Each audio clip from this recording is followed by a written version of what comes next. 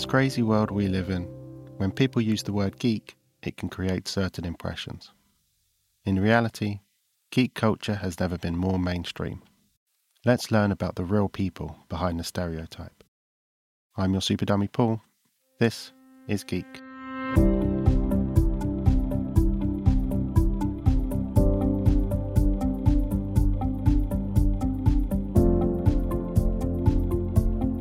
Hello, my name's Adam Ray.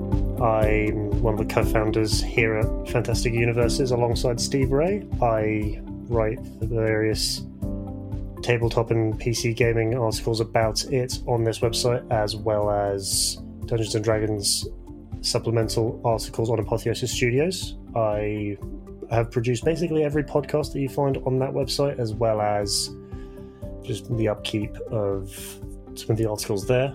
I also turn my hand to the visual media by dungeon mastering games for the fine people over at No Ordinary Heroes, and I make lots of video let's plays on YouTube with some of my friends from university. I make a lot of content. I'm very proud of the content that I've made. It's not got the viewership that I would like, but big things have small beginnings, and I've read somewhere that content creators don't really get their recognition after the first, say, 3 years of the hard grind, but that's not why we do it. We do it because we love what we're doing and we believe in it. I do quite a lot, to be perfectly honest. It's a mixture of writing hard-hitting think pieces about the various PC games that I'm involved in. We'll talk about this a lot, but the actual title gamer is something that I've actually had to sort of come to terms with as to whether or not I call myself that, in addition to some of the writing that I do as just like looking at it in a cross-section. I miss fiction, but I mostly write journalistically now, which is fine. I was taught back when I was doing my degree that all writing is writing, and it's good and it contributes to stuff. And then there's the video editing work, which is just something I've really learned to love over the past year that the world's been closed. It's a whole other way to tell stories that I've learned to appreciate, and I'm really grateful that that's the creative medium I've got myself into. There's one guy I follow on Twitter, I can't remember his name, but he's a writer, and basically every single day he's posting something like, as long as you're writing, you're writing. Doesn't matter what it is, just do it. It reminds me of one of my lecturers back when I was studying my degree. I won't throw out any names, I want to keep them anonymous, but they'll know who they are when I provide the description of a boisterous Jamaican woman. She had very strong opinions constantly and would always strive to bring the best out of all of you. And she always talks about this little anecdote that I'll never really shake, that whenever she would catch up with an old alum, she'll always say hello, be polite, let them talk things through. But then at the end, she'll always get them with the question of how's the writing and how is the writing? And she's always a little sad when they say, oh, it's been a long time, or oh, I haven't really written anything. So I always told myself that I would never let myself get to that place, and for the first time in a while, I'm actually very proud that I am actually in that place. It's not the writing I would have expected, but I am still writing about things I care about.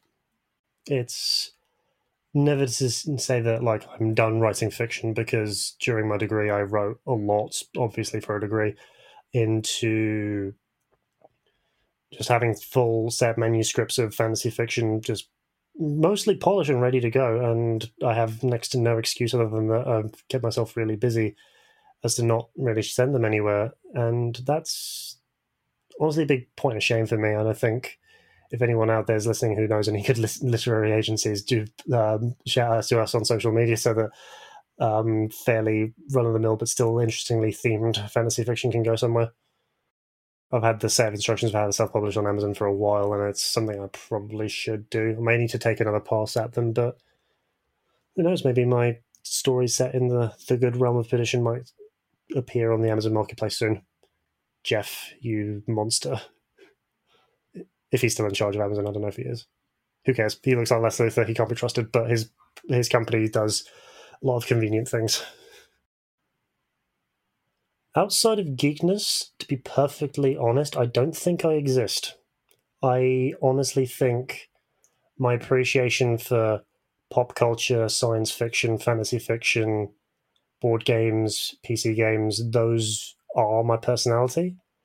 And I suppose that sort of compares me to like the stereotypical like uber sports fans that have the throws and the team badges and like team posters everywhere just to let that sort of define their personality. And honestly, that level of fanaticism, as long as it doesn't go to extremes, I don't see anything personally wrong with it. I hold these lyrics from a very old but still amazing Fall Out Boy song as a personal motto. I was listening to it before I actually started our discussion. It's the song Save Rock and Roll featuring Fall Out Boy and Elton John. You are what you love, not who loves you. I've said this quite often it often sort of confuses and upsets people because that's a point that I truly stick by. I don't identify myself as someone with Spanish heritage. I don't identify myself as a person who's 6'4". To be perfectly honest, these days I barely identify as male. I'm a science fiction fan. I'm a fantasy writer. I have maybe 30 or 40 sets of dice to my name. I have platinum rankings in every game that I care about. Those are the things I choose to define myself with, and I'm okay with that. There's elements where I could be more independent in my own person, but that's... everyone has that. Everyone has the family backgrounds and the heritages and the drives to go out and be something bigger than themselves, but those are necessities, especially in today's day and age.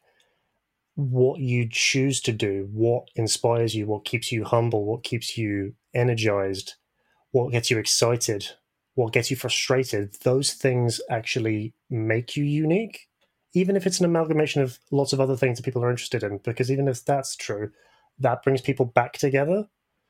Mutual interests, that tribal representation and respect for lots of different things, that keeps people together whilst still having their own place within it and what they take out of it.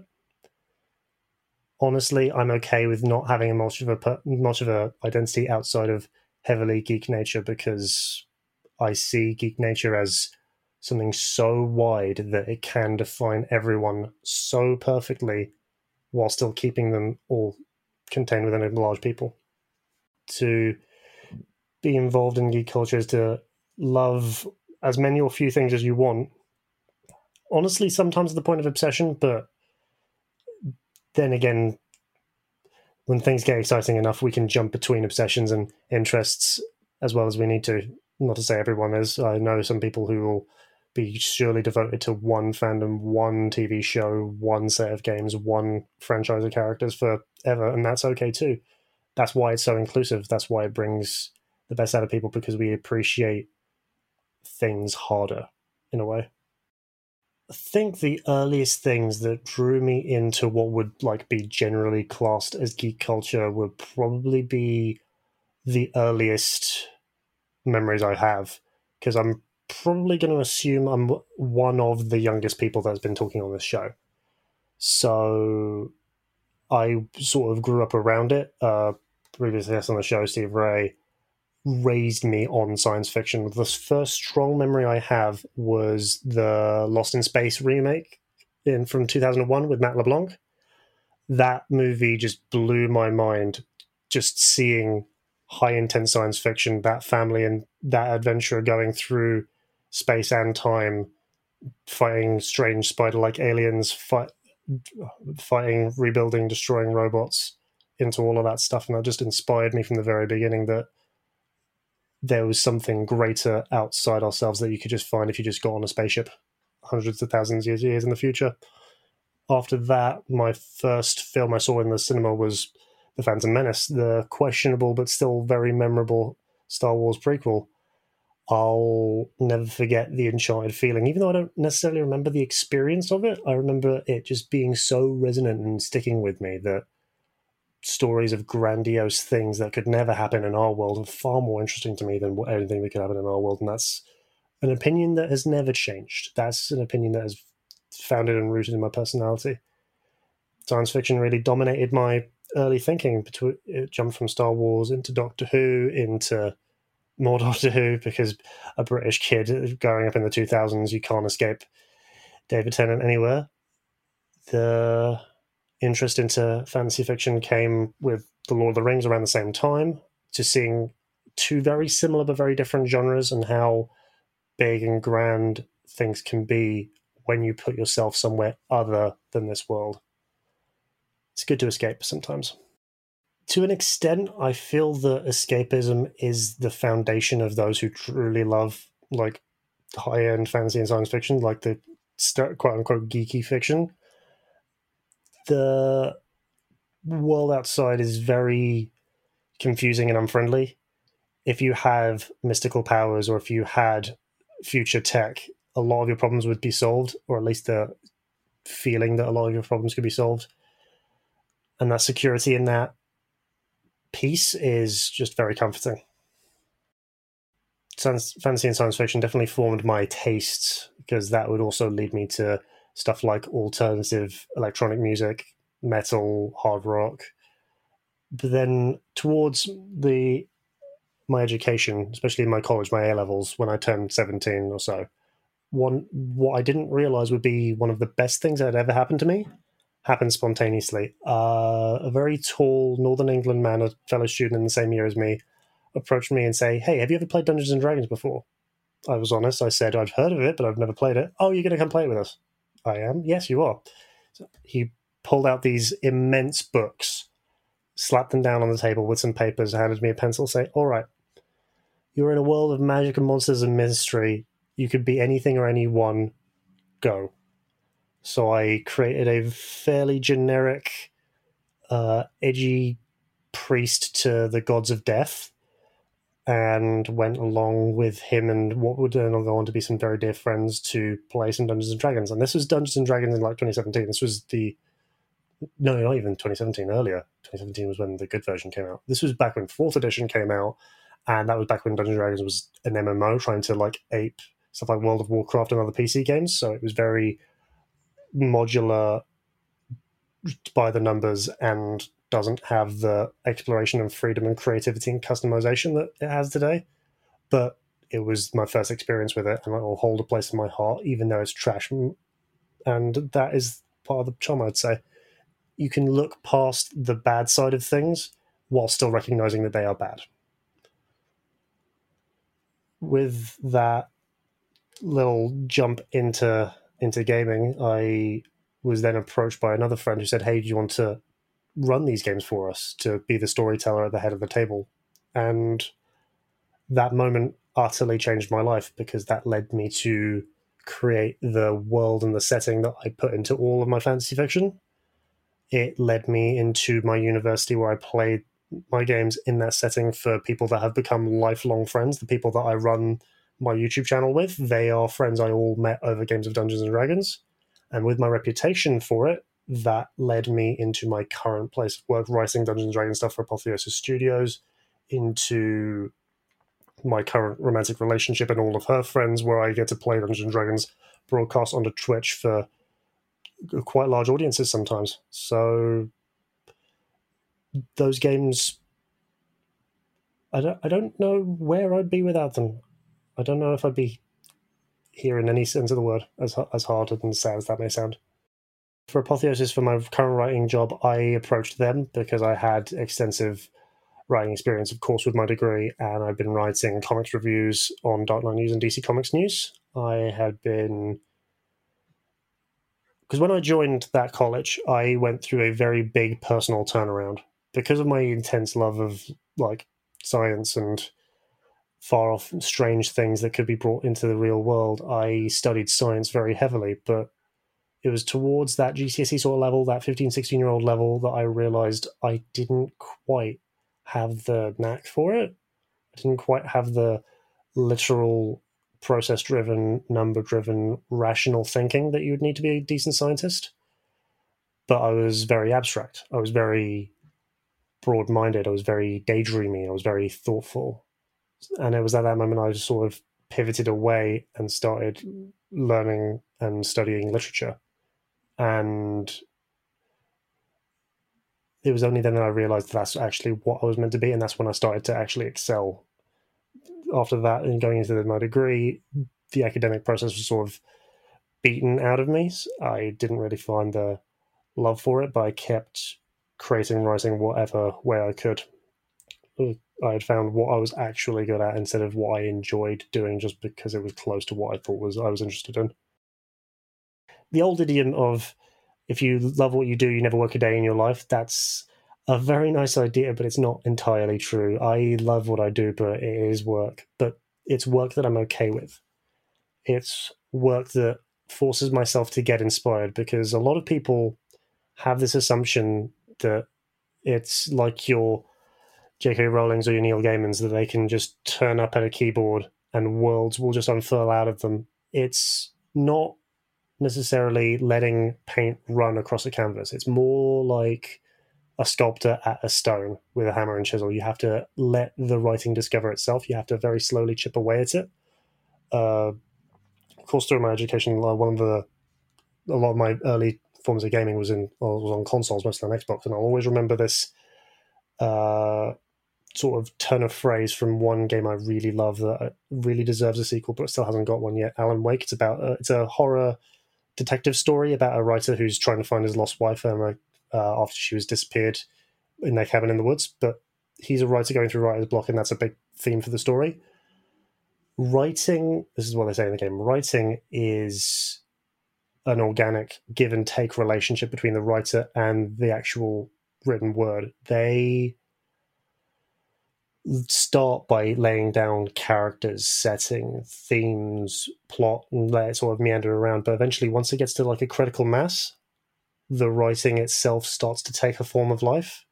It starts to want things and it starts to demand things. No, this character can't go off in that way. No, we can't let this character die off yet. They still have other things they need to do. These plot threads are left undone, but you have to let the writing do what it wants. And that's a very natural and organic thing that honestly throws off a lot of people, because you think it's an expressive, free, creative process, and it is at first, but you then really need to let yourself get into the place where, okay, so this is going to happen, and I need to push myself onto it. When it gets to that spot, you have to really make yourself say, all right, I am writing this thing, especially in my work, which is mostly non-fictional. I'm writing this article talking about this kind of thing for this many words. You do have to put a process on it, but even then, if you still know and love and understand what you're writing about, you can let it evolve and grow naturally, which is honestly, I think, what is defined by good writing. You can clearly communicate it, but also not feel pressured into doing something insincere. First, there was the DC Comics News podcast. Then came the Spinner Rack. And now, the third show brought to you by the guys that brought you all that other stuff I just mentioned. I Am the Night. A story about the stories. A show celebrating Batman, the animated series. Week by week, episode by episode. Just when you thought it was safe to put on a pair of headphones, I am the Night. Why, hello there. I'm Seth Singleton, and I'm here to tell you about Mad Bub, a Harley Quinn cast. 3, 2, 1. Harley Quinn?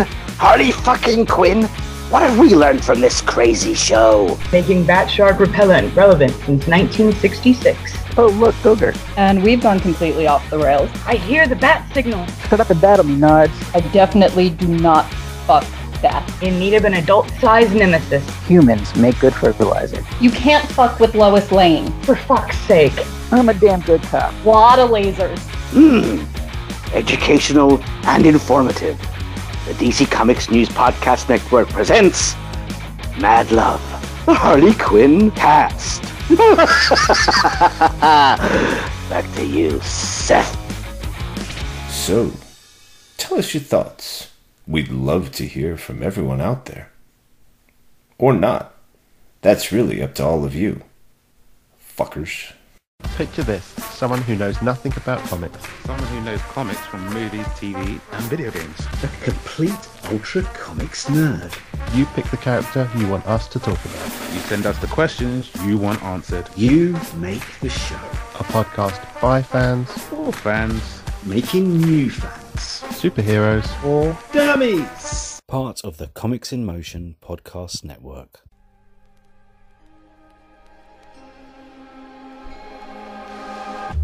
All work and no play makes for a dull way to live, don't you agree?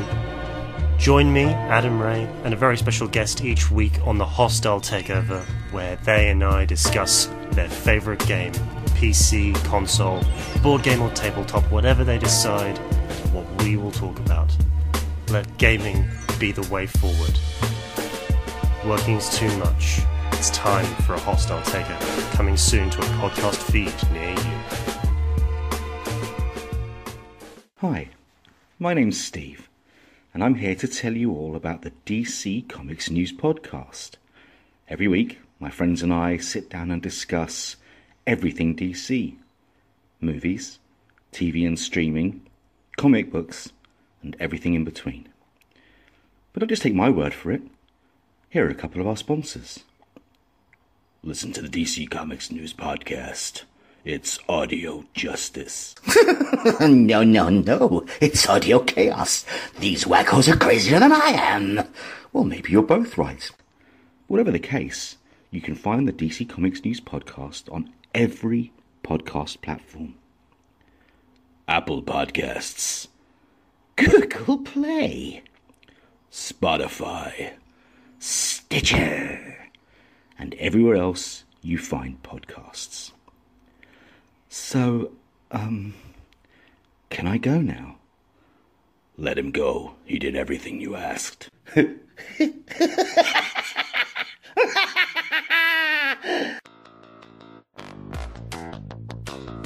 Hello, listeners. This is Tony Farina from DC Comics News and an occasional guest on Comics in Motion. I'm pleased to announce a new show called Indie Comics Spotlight.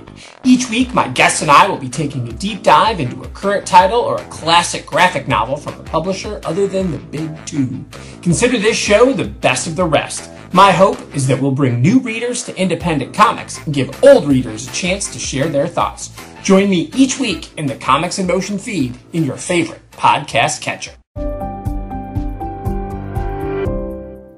Sounds like your time as a dungeon master kind of prepared you for work as well, in that you know when to take control, when not to take control, and when to just let it flow.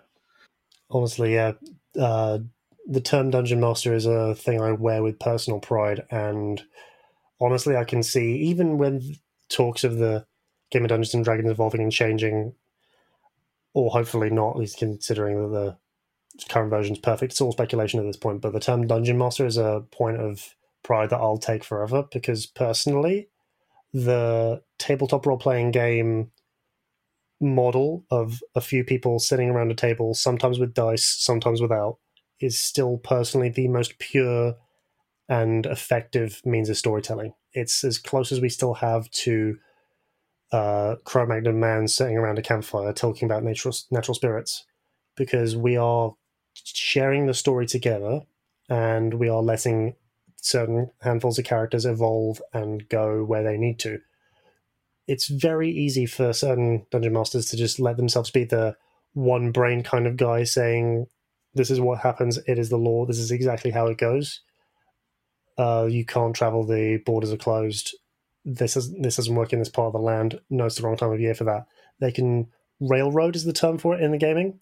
They can put their players on a strict railroad saying this is how it goes this way, no flexibility, but that just takes the sincerity out of the story. You are one person out of anywhere between 4 and 6 voices. You have to be willing to let stories go and change. And honestly, some of the best experiences and some of the best stories I've ever told have been where I've just stood back, let the people I'm playing with make a decision, and it goes on to create something truly memorable. And I'm like, wow, thank you. You've actually added to the story even. And they never realize it. That's the other little magic of it.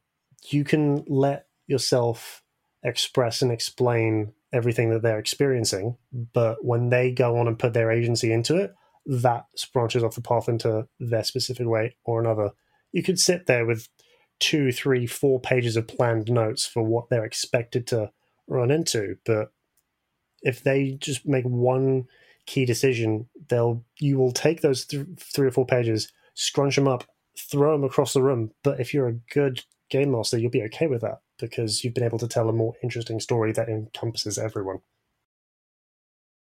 I think the big thing that storytelling in that way really lends itself to is improvising. I've taken a lot of like acting and dramatics courses as part of my education, my GCSE and my A levels, both in drama and theatre, but I've not actually had the formal improv training that a lot of professional grade dungeon masters go through.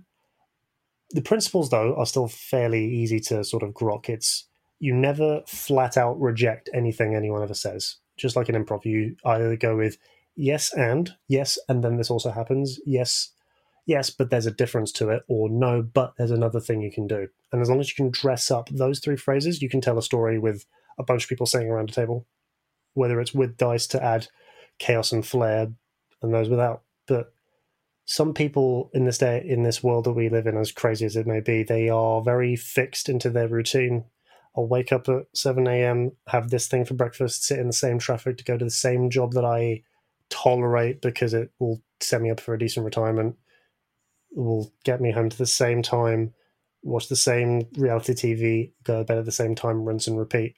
That world of crushing monotony and paralyzing terror, as John Green puts it, is actual terror. I accept that like there's a grind to living in this world, but like I said, the things that define people as geeks keep people energized, so that circular nature keeps people energized enough to want to do that job for something. They want to do it because they need to get their Warhammer army painted and upgraded for the next session of the games shop. They need it because they need to go to this convention out of town in a couple of months. They need to do it so that they can meet those actors at this once-in-a-lifetime gathering across the world. That kind of excitement, it's what people live for. Like in Dead Poets Society, I will keep quoting things and making aphorisms and references all over the shop, but how did Robin Williams put it? The genius, rest well, friend. Engineering, science, mathematics, politics, those are necessary pursuits that are needed to sustain life, but poetry, beauty, romance, nature, those are things we live for. It's so important to recognize that it's okay to be excited by things. It's okay to choose what you love. It's okay to go out there and recognize that there is more out there than the crushing monotony and paralyzing terror of the 21st century. And it's okay to see that there's something beautiful in getting wrapped up in a story or getting wrapped up in something someone else has created. It's so easy to see that everything's a little bit crap and hopeless, but it's only hopeless because you've chosen it. Life has its value based on what you put into it. You are what you love, not who loves you.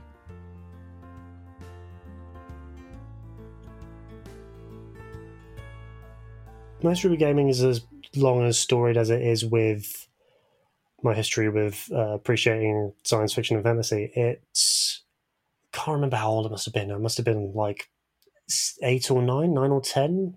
Bad at ages, bad at history. But when I received one of the best presents I ever received, the Nintendo GameCube, the pinnacle of console gaming.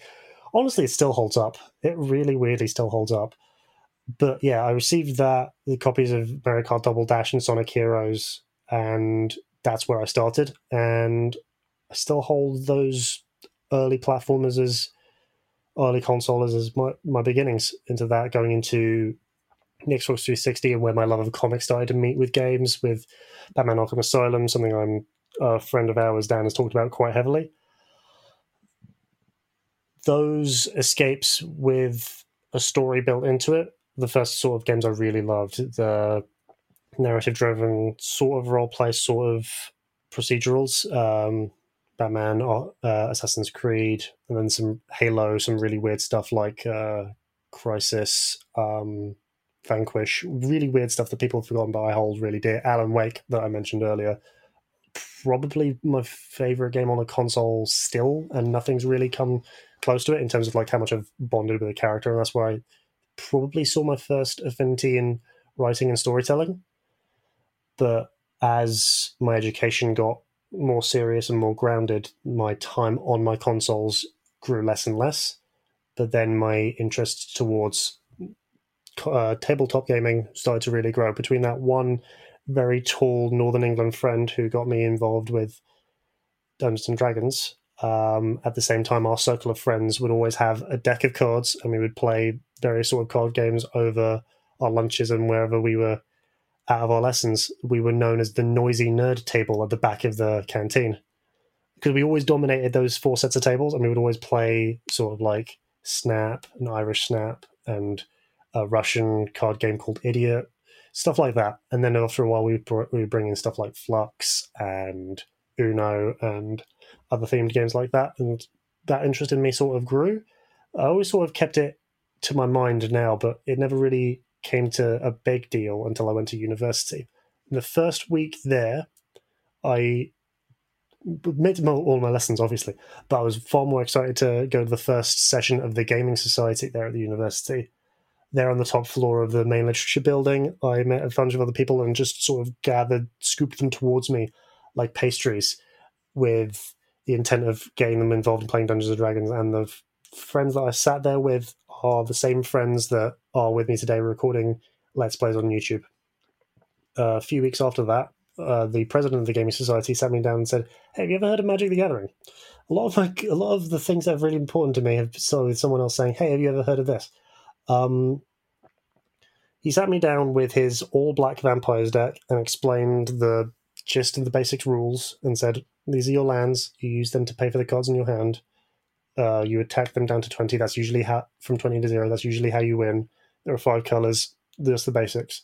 But I sat down and I thought, okay, feel like a powerful wizard, but there's also a lot of strategy and a lot of luck and variance here, as you'd expect with most card games. And then at the end of the Gaming Society session, he said, "All right, bring in some little deck boxes." So sure enough, I went to a game store, got some deck boxes, went back to the gaming store, and he filled those boxes with spare cards that he didn't really care to keep anymore. And that got me into card gaming, and card gaming is probably the thing I play the most now, between online versions of Magic the Gathering, the League of Legends themed card game, Skyweavers is still in beta, but I'm quite throwing my hand at that. I've recently discovered a World War II themed card game on Steam, which has been quite interesting. It's nice that they've been able to branch out from the fantasy genre that sort of occupies cards. At the same time as I got into that early collection of Magic, my very best friend, I love him dearly, I pushed some of the double cards onto him so that we could. So I had someone to play against, because that's generally how those games go. You can't really solitaire it. You need an opponent or a teammate. We learned together at the same time, and that was the foundation of our friendship. And it's the foundation of a lot of friendships, to be perfectly honest. As I got more and more seriously involved in Magic, I started to move up and down the country for Grand Prix, now called Magic Fests, sort of convention-style events over a long weekend where all you do is play Magic across all of the different formats. The creator of the cards and the people who illustrate and design them and write some of the story surrounding them would all be there for appearances. Other people that play games sort of on Twitch or on YouTube come there for events, and the high-level main events bring in the professional players for big cash prizes. I miss GPs greatly because they've been closed for obvious reasons. And with the world closing, my love for Magic sort of waned as the game sort of made a turn that I didn't particularly love, but it's always been there. And from where I'm sitting right now, I can see possibly 3,000 cards, all very neatly sorted by color and by date released. And it's a big part of my soul, and I'm very proud of it. I feel like when you look back at your life and your decisions so far, it's like a very old jumper. If you start pulling at the threads, how soon till it unravels, and you worry about, okay, if this didn't happen, would I be here? And if this didn't happen, and it would be a domino effect that leads into an existential crisis. But it's a thought experiment that I honestly think people should do. A lot of people are willing to say, "I don't care how I have something, just that I have it." They're very willing to say, "All right, this is my lot in life. This is where I am. Things have gone this way, and that's just the way it is." It's important to question your surroundings just to make sure that the things you value are actually your own. to that extent, that's why it's a little scary for me, because I didn't necessarily... No, that's not true. I was going to say I didn't necessarily choose all of these interests, but I did, because I could have looked at these stories and thought, they're fantastical to never happen. This game's far too complicated. I could never possibly keep up with it. I did choose all of these interests, and I'm very grateful to each teacher and each signpost that led me on this path. I can't imagine what things would be like without them.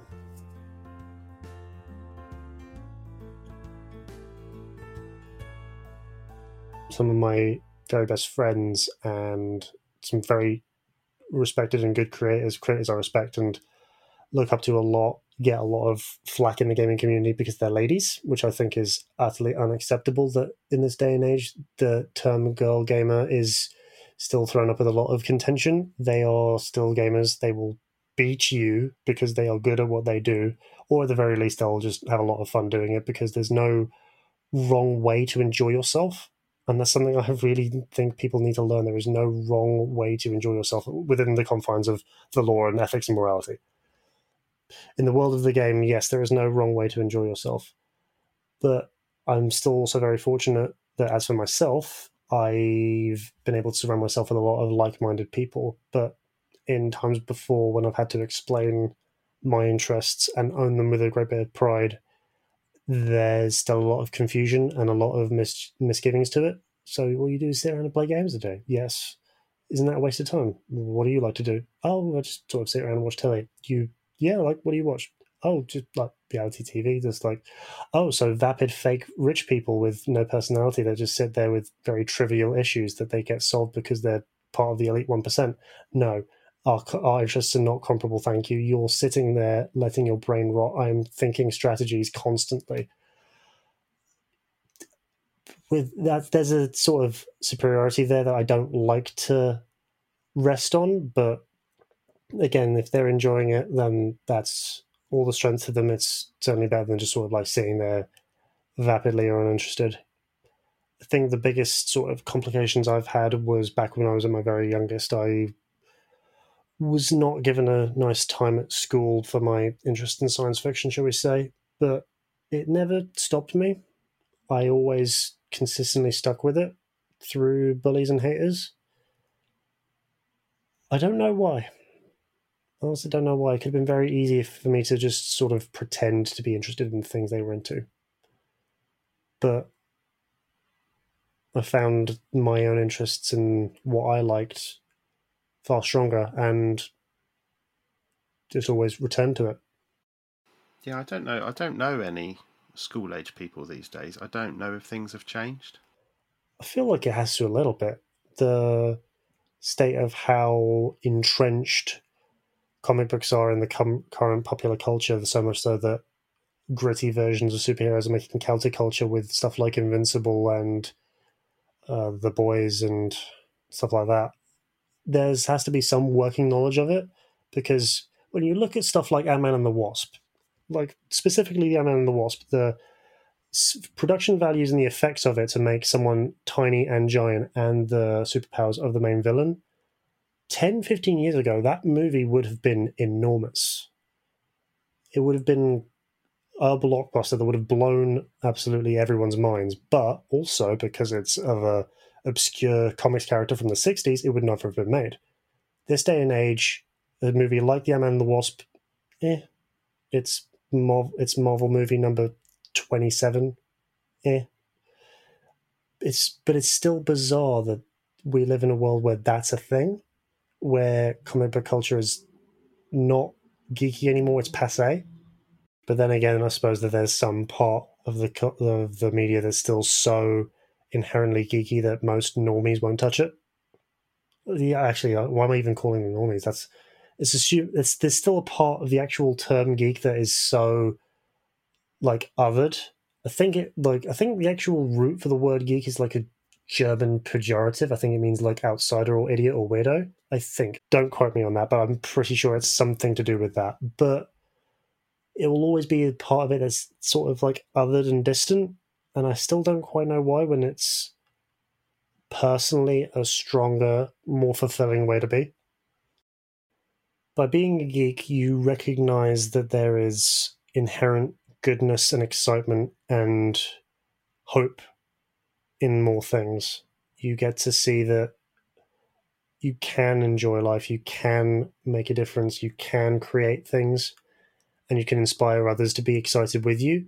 Because when someone says geek to me, someone says gamer or nerd or weirdo, that just is a very bad non-insult. That's them saying, oh, you're excited about things. Oh, you enjoy things. I don't understand how the inverse is worse than what I'm feeling.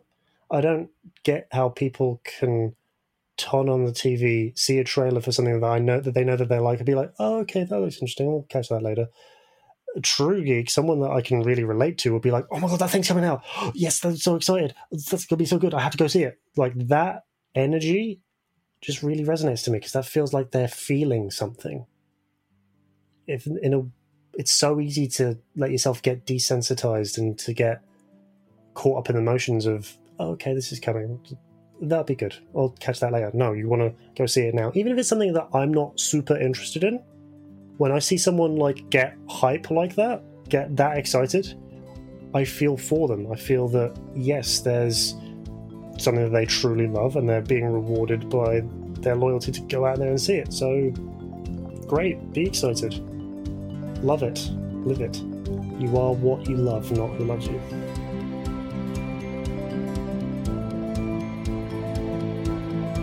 You can hear more from Adam on the podcast I Am the Night, where he and Steve watch through the Batman animated series, or on the YouTube channel The Hostile Atmosphere.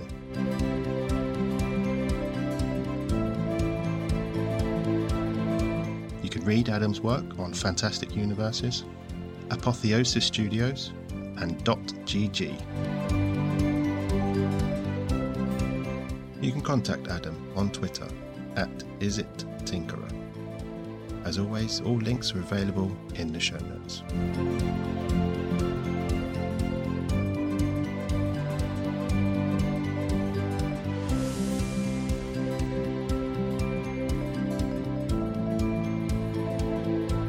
Geek is a Super Dummy production for Fantastic Universes.